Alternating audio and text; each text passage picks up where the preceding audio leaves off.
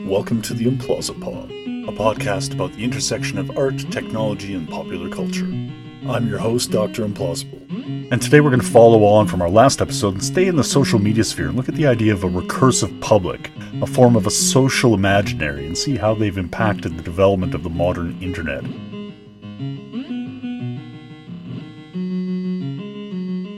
What is a recursive public? Well, if you're using the internet, and if you're seeing or hearing this, I'm going to guess you are, you're impacted by one. Because recursive publics are the driving force behind a lot of the tools of the internet. And they're also now driving the future of social media through the ActivityPub protocol. And I'm also going to hazard a guess that you've never even heard of them before, even though the idea has been around for nearly 20 years. So let's get into it. Let's find out how geeks build communities online, and what that means for the future of the internet. Now, when we last spoke, Threads had just come out, Twitter was still called Twitter, and we were worried about Facebook possibly engaging in something called E0009 with respect to ActivityPub. Since then, Threads has cut its user base in half, Twitter is now called X, and Google's the one engaged in E0009 with respect to something called WEI, or Web Environment Integrity, which will be DRM on all Chromium browsers, so we might need to have a look at that sometime in the future. But like Ferris Bueller said, life moves pretty fast. If you don't stop and look around once in a while, you could miss it. But that was back in the 80s, and life is moving way faster now in the 21st century. So let's try and get caught up a little bit. While the goal is to be weekly with this, there's some challenges with that, so I'll just work on improving my workflow and iterating through a process of additive manufacturing, so to speak, and getting better over time. We'll increase the frequency as things improve.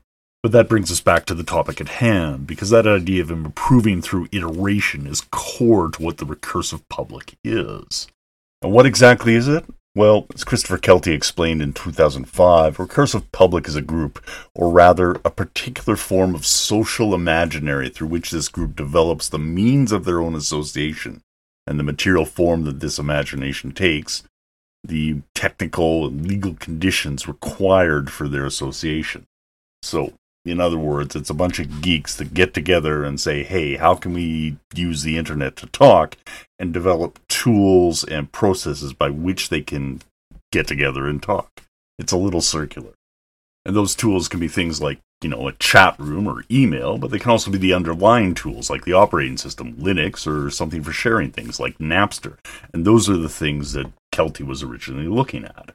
And that kind of makes sense, but wait a second, you're asking. What's a social imaginary? Well, we're at the risk of defining things by using other things, so let's drill down a little bit and see if we can get to a base level of understanding. Social imaginaries are ways in which people imagine their social existence, and how they fit together with others, how things go on between them and their fellows, and the expectations that are normally met, and the deeper normative notions and images that underlie these expectations. Now, that's a direct quote from Charles Taylor in 2004, who described them as metatopical spaces, or topical spaces, the place where a conversation takes place. And not just conversation, but also pre-20th century, also where rituals and practices and assembly takes place. And as I'm talking here, I realize I need to put a pin in that idea of where a conversation takes place, and we'll circle back to that in a little while. But we're defining things with other things again. So, topical spaces, if that's where the conversation's taking place, then who's having that conversation? Well, a public. Not the public, mind you, just a public, and that's having that conversation. So I think we're getting somewhere. If we have multiple conversations taking place, then that must be happening in the public sphere. And that is where the public is. And when we're looking at the difference between these publics, we're looking at the work of Michael Warner, who talked about publics and counterpublics in 2002. The public is the social totality. It is, in other words, the social imaginary. And that differs from a specific instantiation, which would be a public. Publics are happening all the time. They form, they're swirling together, they achieve a specific mass, and through discursive address and performed attention, in quotes from Kelty, before dissipating and either achieving critical mass to become a movement or, drifting off into the ether. So a discussion would be a topical public, and a public constituted through the imagined participation in a discussion is a metatopical public. And all of these together, that social totality, they're engaging in the public sphere. or this is where the public sphere happens. And if we're situating those within the public sphere, then that brings us all the way back to Habermas. Wonderful. I think I've managed to make this as clear as mud. Fantastic. Let's diagram this out a little bit and see if we can make some sense of all this. Whenever you have a group of people involved in a discussion, that creates a topical public. It doesn't matter whether it's face-to-face or through the media or online. It's a public. That's it. That's the minimum we need. A public that's constituted through the imagined participation in that discussion, so that includes the audience, basically, is a metatopical public. And you can have multiple of those together to create that public. Each of these discussions amongst the publics occurs in a particular topical space. So if it's online, we could think of these as like subreddits or discussion forums or ABNs or what have you. And then if you have multiple of those together, it would be a metatopical space. This would be like the platform itself, whether it's X, Reddit, Facebook, TikTok. These are what Taylor calls non-local common spaces. And again, that's particular to the internet, but it happens in broadcast and other media as well. And then if you have a particular group which can change the place, the means of their association, that is a recursive public. And so that's like your geeks in Linux, or what's happening right now with Mastodon, ActivityPub, and the Fediverse in general. And that was the big change. The way a recursive public, one that's on the internet, can actually make changes to the way they get together and communicate. You see, those metatopical common spaces had already existed long before the internet. Prior to the 18th century, we called them things like the church and the state. But in the 18th century, we had the idea of this new social imaginary that showed up that would become what was the public sphere. It was the coffeehouse society. It was the discussion that would take place within the newspapers, the letters to the editor, within the salons. So all this happened well before the internet. What these spaces are is they bring about by like a common understanding that like this is how we talk, this is where things take place, and this is how we can discuss things. And this public sphere is made up by, it's like an extra political space, right? It's not brought about by any legislation or political maneuver, the government or the church, but through the practices and the media of that society, through the way they're able to communicate with each other. And it's a self-organizing space through the conversations that are taking place. And one of the things that made it really powerful was that it was seen as apolitical or extra-political, that it took place away from the discussions of power and had a place that was seen outside of that. And because it's outside of that power, it has power, which is kind of weird, I know, but it's like why you'll see politicians engage on Twitter or TikTok and try and be trendy just because they need to court the power that's there in the public sphere.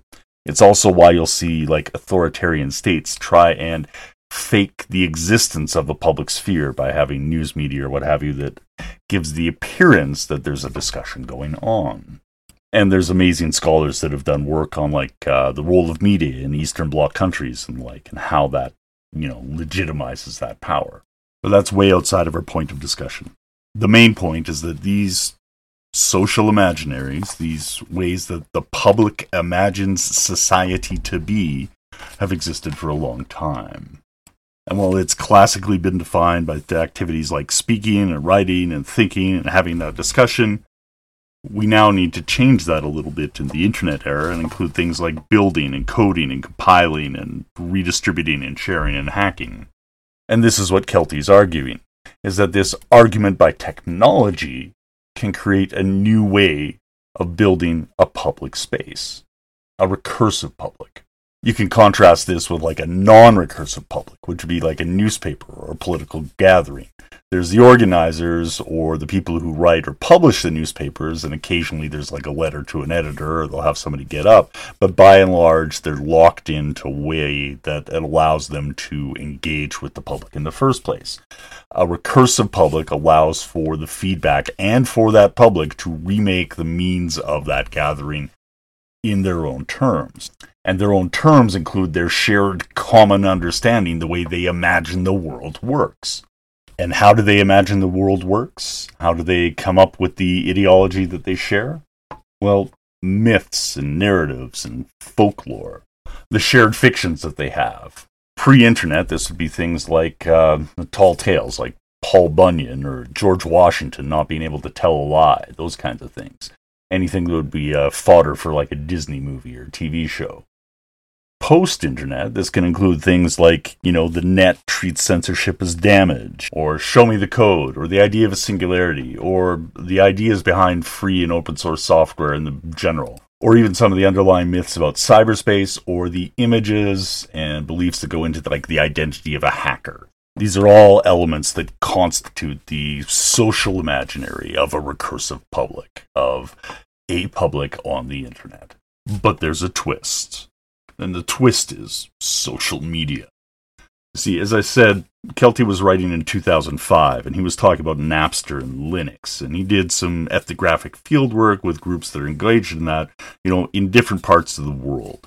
But since 2005, there's been some changes to how the internet works. So let me read off some names and dates. Facebook 2004, Reddit 2005, Snapchat 2005, Twitter 2006, Instagram 2010, GitHub 2008, YouTube 2005, TikTok or Douyin 2012. And even the ones like Facebook that were before 2005, before Kelty was writing, were much smaller then. So when Kelty was writing, the internet was a radically different place than it is now in 2023. We've had the rise of these platforms, these social networks, but within walled gardens that all seek to recreate the public sphere, having learned some of the lessons from the dot-com boom and bust and from AOL and the other crashes. You could call them all metatopical spaces because they allow for multiple discussions and in their totality make up a public sphere. Not the public sphere, because the old public sphere is still there and they still interact with the online one as well. And none of them on their own make up the public sphere or constitutive of it, even though just by dint of size, Facebook probably comes close.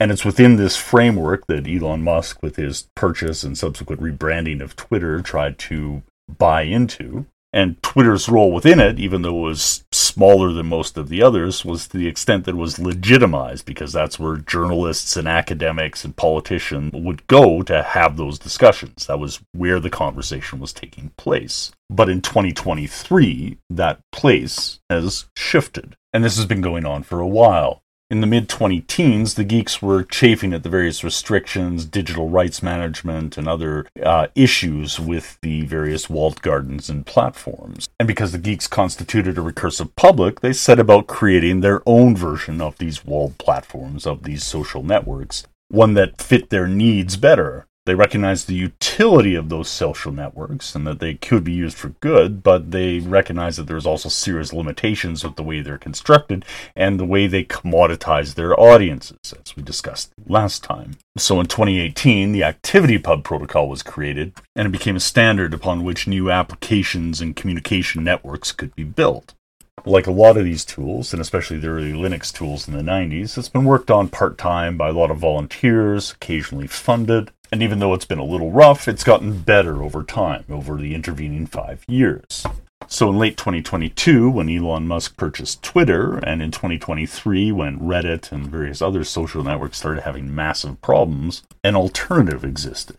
A new recursive public, built by the geeks, that mirrored some of the forms of the platforms of the previous 15 years of the social networking era. Different, but familiar enough that it allowed for use. Thus, once again, the geeks have remade the internet, building a community that they can use, and we are moving into the era of the Fediverse. But we'll have to explore that in a future episode. For now, let's wrap this up. I'm Dr. Implausible. It's been a pleasure to join you. Transcripts should be available on the blog sometime soon, within a day or so, and we'll also try and get a video version of this up on the YouTubes. The whole show is produced under Creative Commons 4.0 share-alike license. Audio is by me, music is by me, and all the writing and stuff is too. No generative text or large language models have been employed in the production of this episode. And the world is moving pretty fast, so get out there and enjoy it. Until next time, I've been Dr. Implausible. Have fun.